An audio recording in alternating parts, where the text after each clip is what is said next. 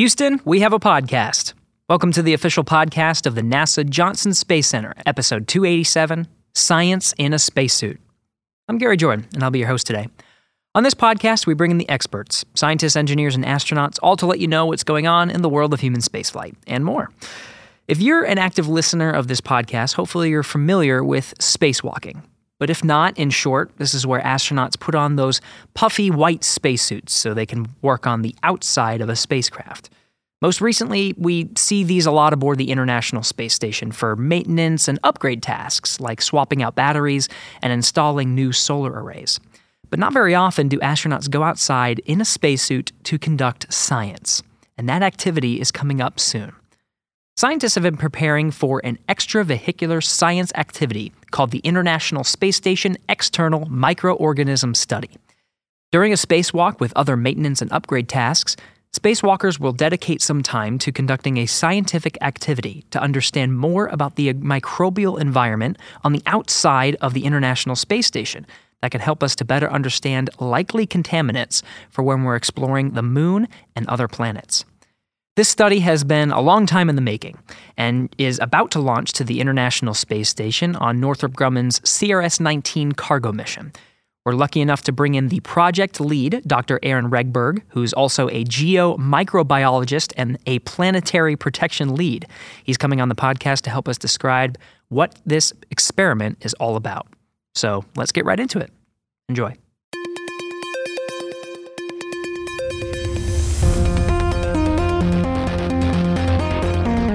T-minus 5 seconds and counting. Mark. Mission start. T0. Launch commit light circle. Correct. There she goes. Houston, we have a podcast. Aaron Regberg, thank you so much for coming on Houston. We have a podcast. Thanks. I'm excited to be here. All right. Well, we're going to be talking about this project that you've been working on for quite some time. But I know you have a very interesting. I want to start with your job title actually because it's so interesting. When you sent the email and we were going back and forth talking about this, it said Dr. Aaron Regberg, geomicrobiologist and planetary protection lead. So what exactly does that mean? What's your role here at Johnson? So I kind of have a couple different hats that I wear here. My primary job is as an astromaterials curator. So that's one of the scientists that helps to take care of all of the extraterrestrial samples that we've collected. Mm-hmm. And I am the one that tries to keep the clean rooms microbially clean and worries about, terrestrial microbes altering our samples. And then in addition to that, I am sort of the planetary protection point of contact for the Space Center. And planetary protection is like this kind of weird discipline that sits at the edge of science and engineering, kind of at the boundary of the two. Mm-hmm. And our job is to make sure that we don't inadvertently contaminate other planets. So take Earth bacteria to Mars, for example, and then when we're trying to look for life on Mars, all we find is the bacteria that we brought with us. But it's also about making sure that we don't accidentally bring anything scary or dangerous back from other planets. So back in Apollo times, for the first couple of Apollo missions, they were really worried about, dangerous microbes from the moon, and everything was quarantined, the astronauts, the samples. That was sort of proto-planetary protection on the backward side. Okay. All right. So you're not like commander-in-chief for alien invasions? Absolutely not. No. Right. It sounds like a cool title. And even if I was, there's somebody at headquarters who is the planetary protection officer. Thinking about exactly that. And yeah. they're in charge. Yeah. Okay. All right. Well, still, that's a good description for exactly what we're going to be talking about today, which is this project that's happening on the International Space Station. But it's just on this background, this geomicrobiologist, and you have that day-to-day job of just making sure the materials that we have in our curation facility are protected as well, and you're thinking about the contamination for our planet and for others. I wonder what got you to where you are. How'd you kind of go down the path to get you where you are today? Yeah, it's a good question, and one I get a lot. And I don't think I have a particularly standard or normal career path. I don't think any of us do. Yeah. So I studied geology in college. And then when I went to get my PhD, I was really interested in how the microbiological world affects geology. And so I studied for my PhD bacteria that dissolve rocks. And the way that they dissolve rocks, they're actually metabolically they're breathing them, so they don't breathe oxygen. They sort of breathe iron oxides and reduce those iron oxides and make them soluble. All of that work ended up leading me to a job in industry for a while, actually. So I was doing research for an oil company, studying bacteria that lived in oil reservoirs and how they were altering the physical properties of the rocks underground and the chemical properties of the oil, and then trying to use all of that information to see if we could look for more oil, because that's primarily what oil companies are interested in. Sure. And after being there for about 5 years, I kind of realized it wasn't a great fit for me culturally. And I just happened that this position that I have now in the curation office at NASA was being advertised right as I was kind of looking around and thinking about wanting to do something else. And I was qualified for it in part because of the work and the things that I had learned at the oil company. Okay. So I know people want to ask that question and have like a path that they can replicate, but the advice that I always try to give people is just follow things that look interesting to you, because it's hard to predict where it's going to end up. That's really good advice, because look where you are now. And now you get to work on this fantastic project, and that's sort of what I want to get into. So it's external microorganisms on the International Space Station. So at first glance, right, it kind of sounds like there's these creepy crawlies around the outside of the space station, but I know it's more complicated than that. Just what in general is this study, and what are we exactly looking for as part of this? So we're looking for evidence that microbes, bacteria, and fungi from the inside of space station are leaking out of space station and surviving in a way where either because they're dormant or because they're actually growing, which is less likely, but surviving in a way that we can detect them by going out and sampling the outside of space station. And the reason we're trying to do this is directly tied into the planetary protection stuff that we were talking about a minute ago. The systems that are used on the International Space Station and for our spacesuits today are likely very similar to the systems that we want to use to get people to Mars and to land on Mars and to have habitats on Mars. All of the vents and ports on the outside of space station are unfiltered currently. So whatever is inside is just being shot out into space. And that's totally fine for low Earth orbit. We're not worried about contaminating low Earth orbit with stuff from Earth. Yeah. But it could be a problem for Mars if we're going to send humans to Mars and we want them to look for signs of life, and they're living in this habitat that is just, venting gas and maybe leaking a little bit of water out onto the surface. We could be creating our own contaminated zone around the habitat. So, as a scientist, I'm like, okay, well, put some filters on those vents. Like, go off, do it, it'll be fine. Like, here's the size filter. But when you talk to engineers, they want to know, what's the threshold of leakage that's acceptable? What's, how many microbes is too many, and how many microbes are we leaking now? And we have no idea because we've never measured it. So the really big picture idea for this experiment is just to kind of gather that sort of data so that we can go back to the engineers and say, okay, here are the specifications for the system we want you to design. Oh, wow. This experiment is huge. It's going to potentially inform the design for the vents and filters on Mars landers and stuff. We hope so. Yeah. Wow. That's the goal, is to start gathering that data to close that knowledge gap. The idea of contamination, like the concern in the first place, is it more so that the microbes are being shot out and we could potentially misidentify and just you say, oh, there's life on Mars, but actually it's the stuff that we've been shooting out? Or is it does it sort of maybe ruin the science for describe what exactly contamination means? It's kind of both. I think one concern is that we could mistake terrestrial microbes for native Martian life or wherever we're going.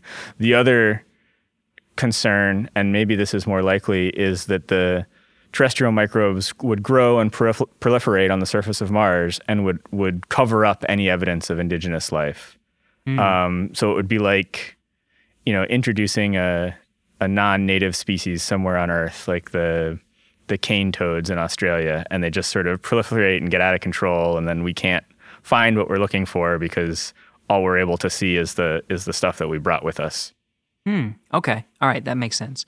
Now, in terms of this study, right? I think you mentioned that you're trying to come up with the engineers are asking for specifications on how much you're leaking, but you mentioned we don't know. So is this study truly novel in that we really haven't had a chance yet to go out and swab an external environment in an external space environment? Is there any history here that we can learn from? There is. There is, okay. Yeah. So the Russian cosmonauts have actually gone out and tried to collect these samples from portions of the Russian segments of ISS. Huh. And they were really focused on trying to cultivate and grow any microorganisms that they collected, and they were able to do that.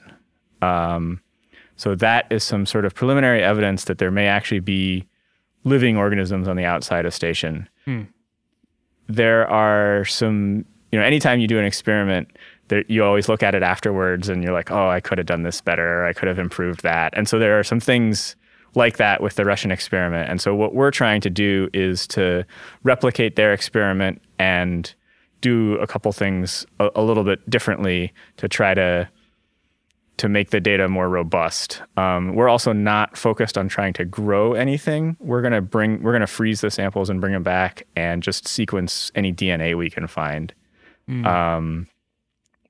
Part of the reason for doing that is that we think that's more similar to the kind of measurements people might want to make on other planets. It's unlikely that we're going to fly a bunch of petri dishes and stuff all the way to Mars. It's a lot of mass, and I see. For other reasons. So that's kind of what we're doing. You mentioned the kit, and I definitely want to understand like the experiment just as a whole, but just the beginnings of this, right? Whenever you were having these conversations about filters and stuff, when you started having the conversation with engineers to, well, what can we do to get the data we need to inform the engineers about filters?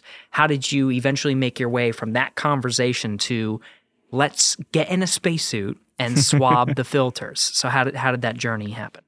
A lot of that conversation, I think, actually started even before I got to NASA. This was sort of an idea that people had on day one when I showed up, and they had already built a prototype kit and they were testing it on the ground and in analog environments. It was primarily an engineering-led effort, as I understand it. And the engineers were having a little bit of trouble keeping things sterile. So they were getting some contamination in their controls. And so I think what happened is they said, oh, there's this new guy that showed up and he's like half a microbiologist and half a geologist, and he has some ideas about things that we can do differently to try to cut down on the contamination. So you got pulled in. So I got pulled in, yeah. See. And then, how things kind of go at NASA, people move on to other positions or get pulled into other projects, and sort of all of a sudden I found myself writing the proposal to try to get more funding to actually get it up onto ISS, because the people who had pulled me in had been themselves pulled into, other activities. Kind of worked out in your favor though, because you became the lead of that. I did. Yeah, it is. It's really exciting, actually. Yeah, that's really cool. So you mentioned, I don't think we addressed when you came to NASA. So I started at NASA in 2017. 2017. Okay, relatively recent. Recently. So past couple years, you guys have been working on something like this. Okay, so you wrote the proposal, and now it's going to be flying. Just okay, let's get into exactly what it is. You're the guy they pulled in to say, hey, we're having some trouble with contamination. How did you solve that? How did you solve the techniques to make sure you were minimizing contamination?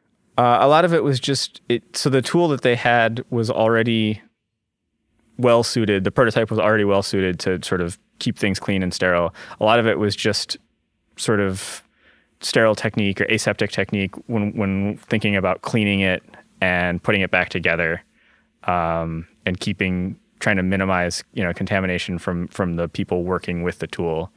So we started cleaning it in the precision cleaning facilities inside the Astro Materials Curation building, which are a little bit more specialized than I think the other ones on center. And so that helped. And then when we did all of the assembly, after we cleaned and sterilized everything, we worked inside what's called a biosafety cabinet. But it looks kind of like a chemical fume hood, but it's specifically for trying to work as aseptically or sterilely as possible.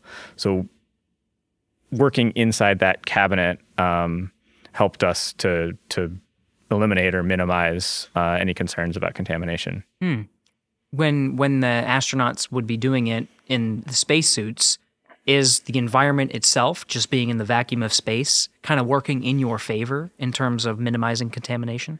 It might, but that's a question that we kind of open question that we have. But what we're going to have them do is so in the kit we have 8 sort of swabs, and we're going to have them use 6 of them to swab surfaces. Okay. And then we're going to have them take a 7th one and just open it up and kind of hold it out for 30 seconds or a minute and then put it back without touching anything. As like a control? As a control. Okay. Yeah. And then the 8th one will be another control or a blank where it never gets opened. So we did all the assembly, we put it together. And so if we find something in that sample, we know it's something that we accidentally introduced. Okay.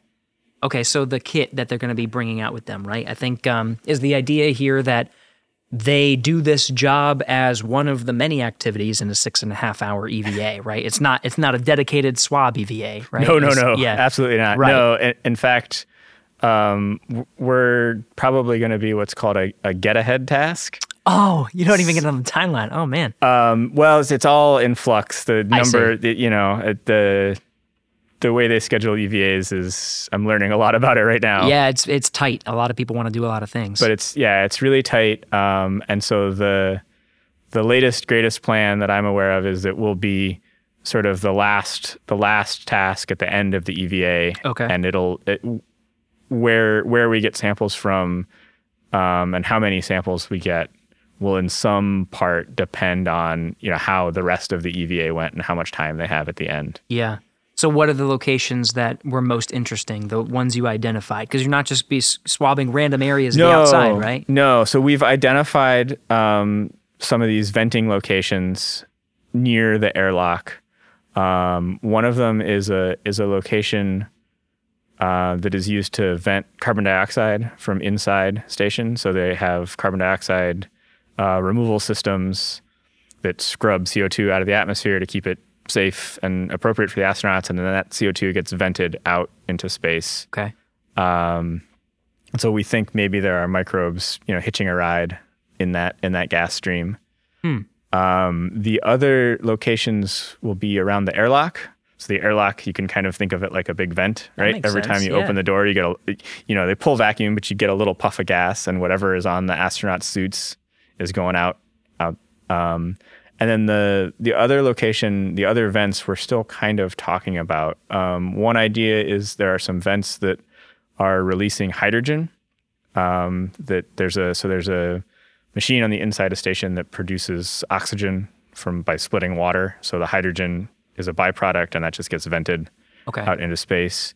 And then there are some other, I guess, CO2 scrubbing systems that we might try to go sample. Again, some of it is going to depend on how much time the astronauts have. So we're sort of trying to, right now, we're having this discussion, we're trying to generate like a priority list. Like, okay, if you have the full amount of time that we asked for, go do this and this and this and this. Mm-hmm. And if we only have 15 minutes, maybe we'll just collect 6 samples right around the airlock without going anywhere, and we'll look at that data and then try to make a case for more time on a different EVA. Which would be convenient. The airlock would be convenient because they start and end the spacewalk there, right? But I guess what you're evaluating is, are these other places, could they potentially have more or less microbes, or are you evaluating the microbial environment? That's right. I see. Yeah. And so the vents actually have these little covers on them, I think, to protect them from micrometeorite damage.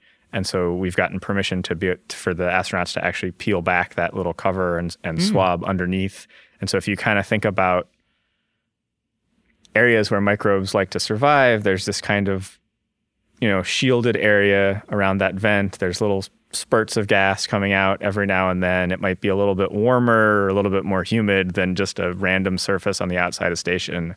So we really think that if we're going to find anything anywhere, that those kind of locations are where we think we might find them. It's like where you kind of have to think about like where mold forms in your house. Where mold would grow in your house. Yeah, it's the warm, dark kind of places that you don't go that often. And does the sun have anything to do with it? Because I'm assuming in these areas the sun wouldn't shine. So would that be favorable to microbes to grow? Yeah. So ultraviolet radiation from the sun is pretty good at sterilizing and killing a lot of microbes in space. So yeah, anywhere where we can find some sort of shady spots and protected spots are more likely to have microbial populations. Okay.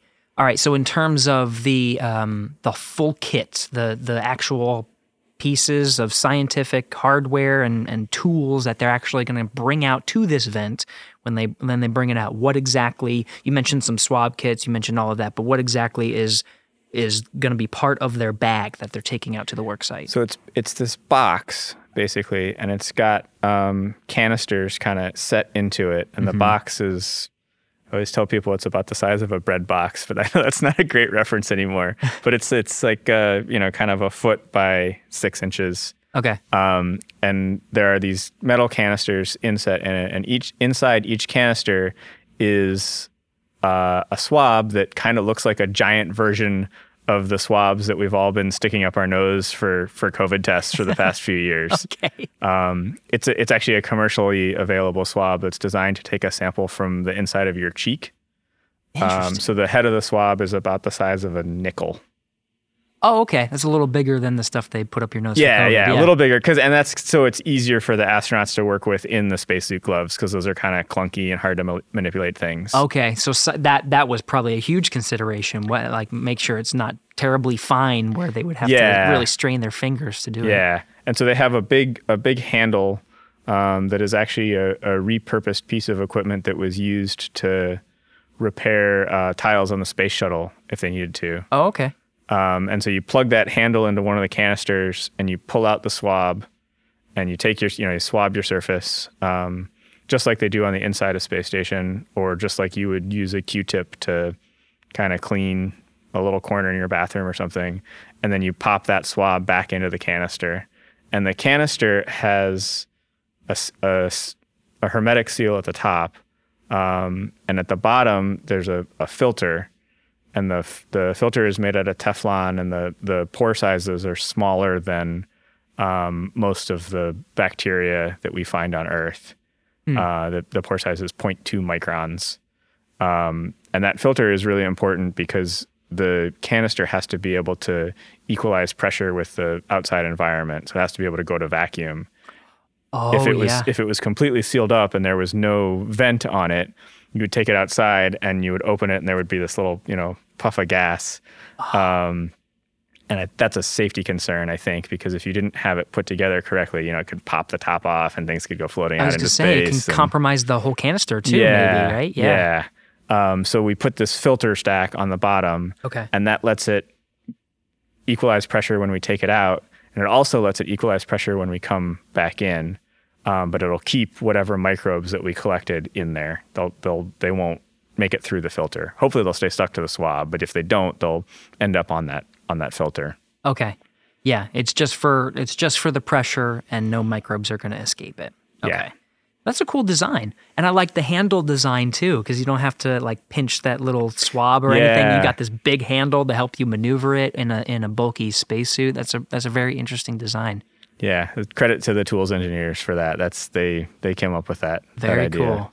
Okay, so they got the handles for each of those. The swabs are actually going to go in the vent. Then you got one that you just stick up into the vacuum space and put down, and one that you leave, and that's your 8. Yep, and that's all 8. Yep. All right, and so it's this big box. Okay, so then what happens after you do your samples? You bring it back in the airlock. Yep, we bring it back inside. We have to there's a whole bunch of attachment points on the outside of that box so that, the astronauts have a bunch of different ways to tether it to their suit or attach it to their suit so they have an easy way to work with it. we have to have the astronauts take all those off so that it will fit in the freezer that's on space station. So we're going to freeze the entire box at minus 80 Celsius. So that's a temperature that works really well for preserving microbes and preserving DNA. Okay. And it's just going to sit in the freezer until we get a ride back on a SpaceX vehicle. And it'll come back in a special, they call it a cold or a double cold bag. It's like a really fancy soft cooler with special ice packs in it so that it stays frozen all the way back to Earth. Okay. And then we'll get it back here to JSC and we'll bring it into our labs and we'll take those swabs apart and extract DNA and then work with some collaborators to try to sequence that DNA. I'm guessing the DNA sequencing process is a little more complicated, which is why you didn't opt for the on-orbit DNA sequencer. It is, yeah. One of the problems with the onboard DNA sequencer is we've optimized all of our processes to work with those really small swabs that they use inside, and we actually don't have a procedure for how to get a big swab processed and onto that sequencer.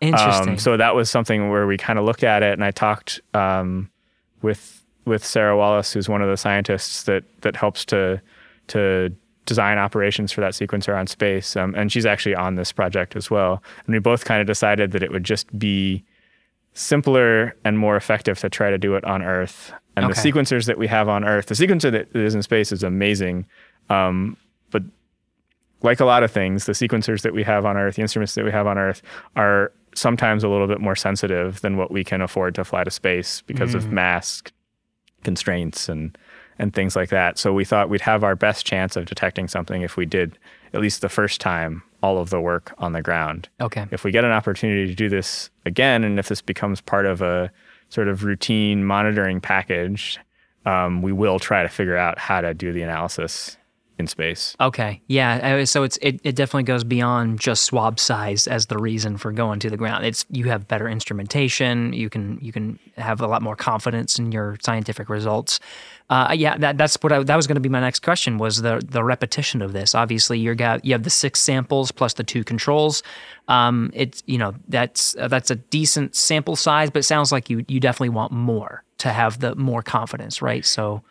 Yeah, we'd like to replicate the experiment, and then the sort of long-term thought that we have is that this may become part of something that we just ask astronauts to do routinely to verify that all of our equipment is working correctly. So, for example, if you send someone to Mars and you're worried about contamination and you've installed filters or whatever, you still need to be able to make some measurement to understand that the whole system is working correctly.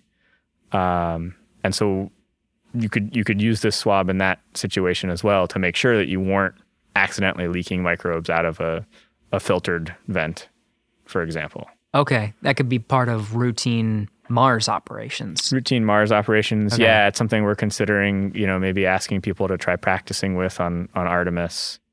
You can do the same thing there. You could do the same thing on the surface of the moon, just to kind of get people familiar with it.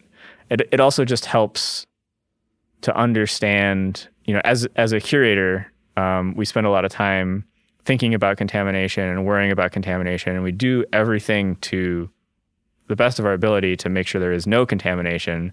That's kind of an impossible task.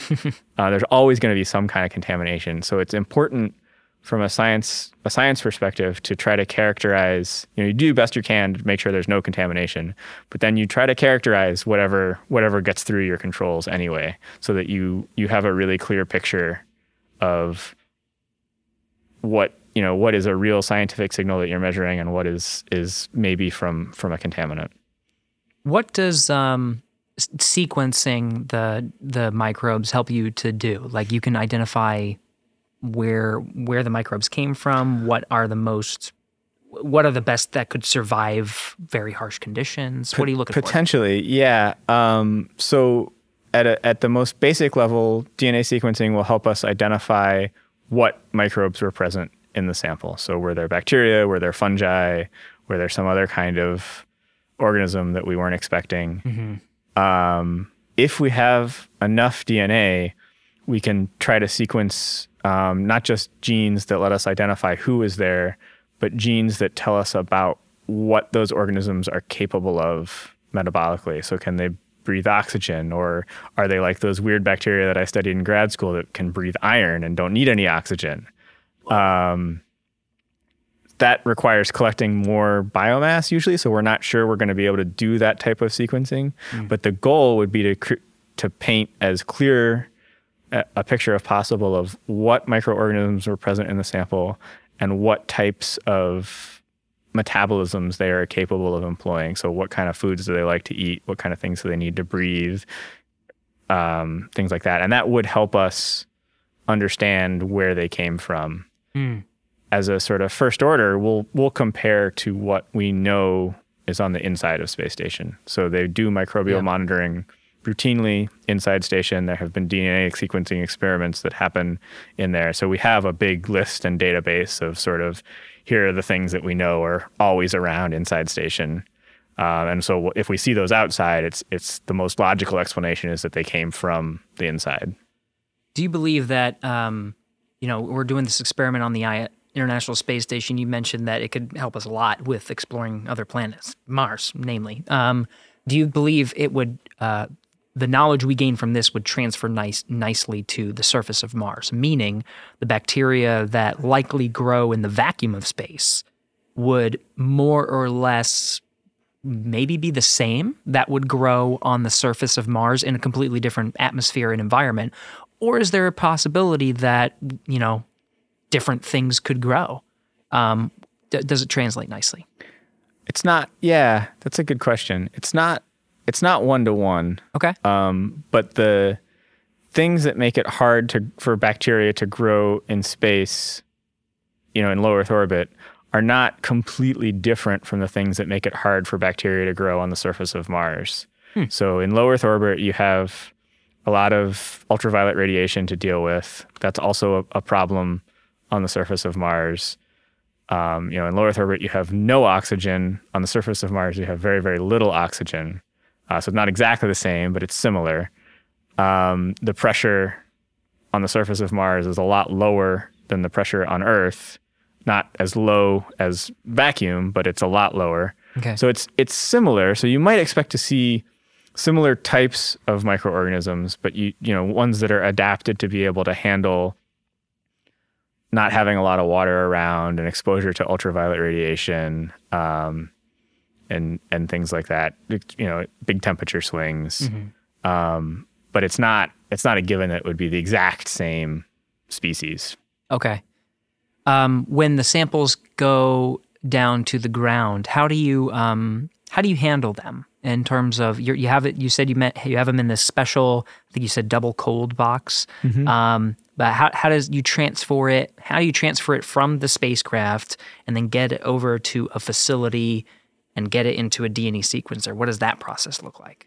I'm learning a little bit about that myself. I'm not entirely sure, but my there's a whole group at NASA called cold stowage, and this is their entire job is to make sure that stuff stays at the right temperature on the way up and on the way down. So they're going to be in charge of unpacking the spacecraft and making sure it stays the right temperature until they're ready to hand it over to us. Okay. And then when they hand it over to us, we'll it's a chemical extraction process, and I'm not sure we've totally decided yet which process we're going to use to get the DNA out. But you basically take that swab and you peel it off the stick and put it into a test tube, and you add different compounds and heat it up and agitate it to try to break open the cells. And then that DNA goes into the liquid that you've added to the test tube.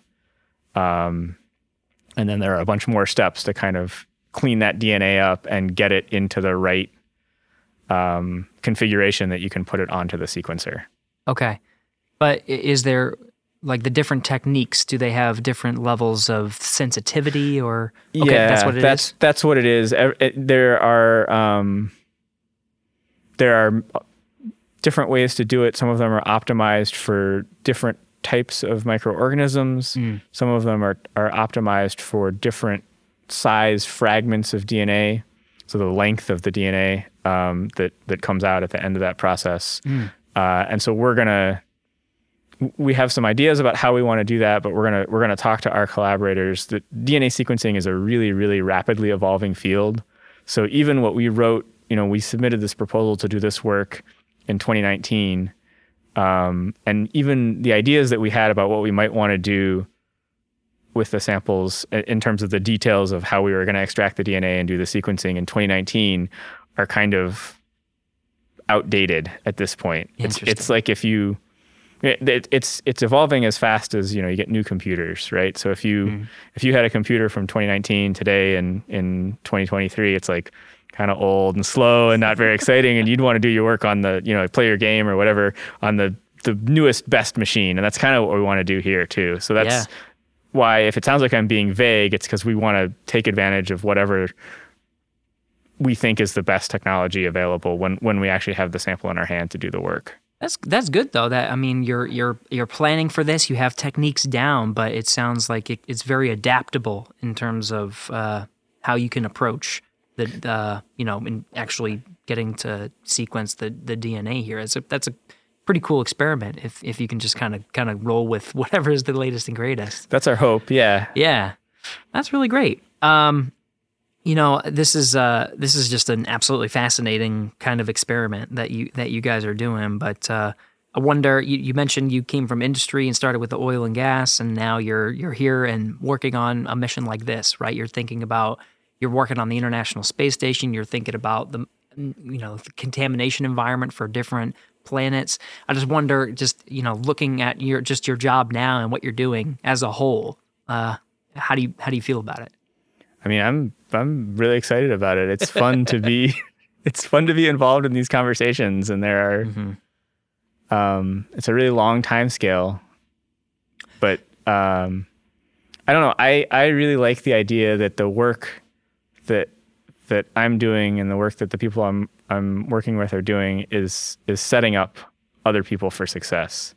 So if we do a good job of minimizing contamination or preventing contamination, it's gonna make it really easy, or hopefully easier, for another scientist to come along after me and look for life on Mars, or understand how the solar system formed because they have these really great samples to work with. And I don't know, I get a lot of personal satisfaction out of that. This is the work that I'm doing is setting up the next person to be really successful or find something cool. Oh, that's awesome. Do you see yourself sticking with this kind of project for a while? Meaning, it sounds like there's a chance that this could evolve and you could be doing something very similar with different spacecraft that are on and around the moon, gearing up for a Mars mission. Do you see yourself sticking with this, or do you kind of want to set a good example, pass it on to the next guy, and maybe try something new? I don't know. We'll see. We'll have to see how it goes. Yeah. Follow. What was your advice? It was follow whatever you're interested in. Yeah. I think that'll probably be my strategy. Whatever comes up. All right. That's really cool. Well, Aaron, this was so cool to be able to talk to you, and I know this is going to be launching pretty soon to the International Space Station, so I'm very excited, and I really hope the timeliners can squeeze it in to a very spacewalk that's coming up in the very near future, so you can do this sooner rather than later. This is going to be pretty exciting. So, Aaron Regberg, thank you so much for coming on Houston Weapon Podcast. What a pleasure talking to you today. Thanks a lot. Yeah, this has been really fun. Houston, go ahead. Stop of the space shuttle. Roger, 0J, and I feel fine. Shuttle has cleared the tower. Became a stage for all mankind. It's actually a huge honor to break a record like this. Not because they are easy, but because they are hard. Never Houston. Welcome to space. Hey, thanks for sticking around. I hope you learned something today. It was really a pleasure to talk to Dr. Aaron Regberg today. A very interesting experiment coming up, launching aboard Northrop Grumman's CRS-19 mission. You can always check nasa.gov for the latest experiments that are happening aboard the International Space Station, and also Aaron is part of the Astromaterials Research Group here at the Johnson Space Center, and they have a website as well. You can check out some of the great things happening over in his group with Astromaterials. If you like podcasts, though, we have a lot of them at NASA. You can go to nasa.gov/podcast to check out all of them. I know Curious Universe launched their latest season, so make sure to go and listen to them. You can also follow us specifically for Houston. We have a podcast at the Johnson Space Center pages of Facebook, Twitter, and Instagram. And if you use the hashtag AskNASA, you can ask a question on any one of those platforms. And if you want to make sure you ask a question to us, you can also use that hashtag, but make sure to mention it's for Houston. We have a podcast. This episode was recorded on February 16th, 2023. Thanks to Will Flato, Pat Ryan, Heidi Lavelle, Belinda Polito, Jaden Jennings, Aaron Anthony, and Rachel Berry. And of course, thanks again to Dr. Aaron Regberg for taking the time to come on the show. Give us a rating and feedback on whatever platform you're listening to us on, and tell us what you think of our podcast. We'll be back next week.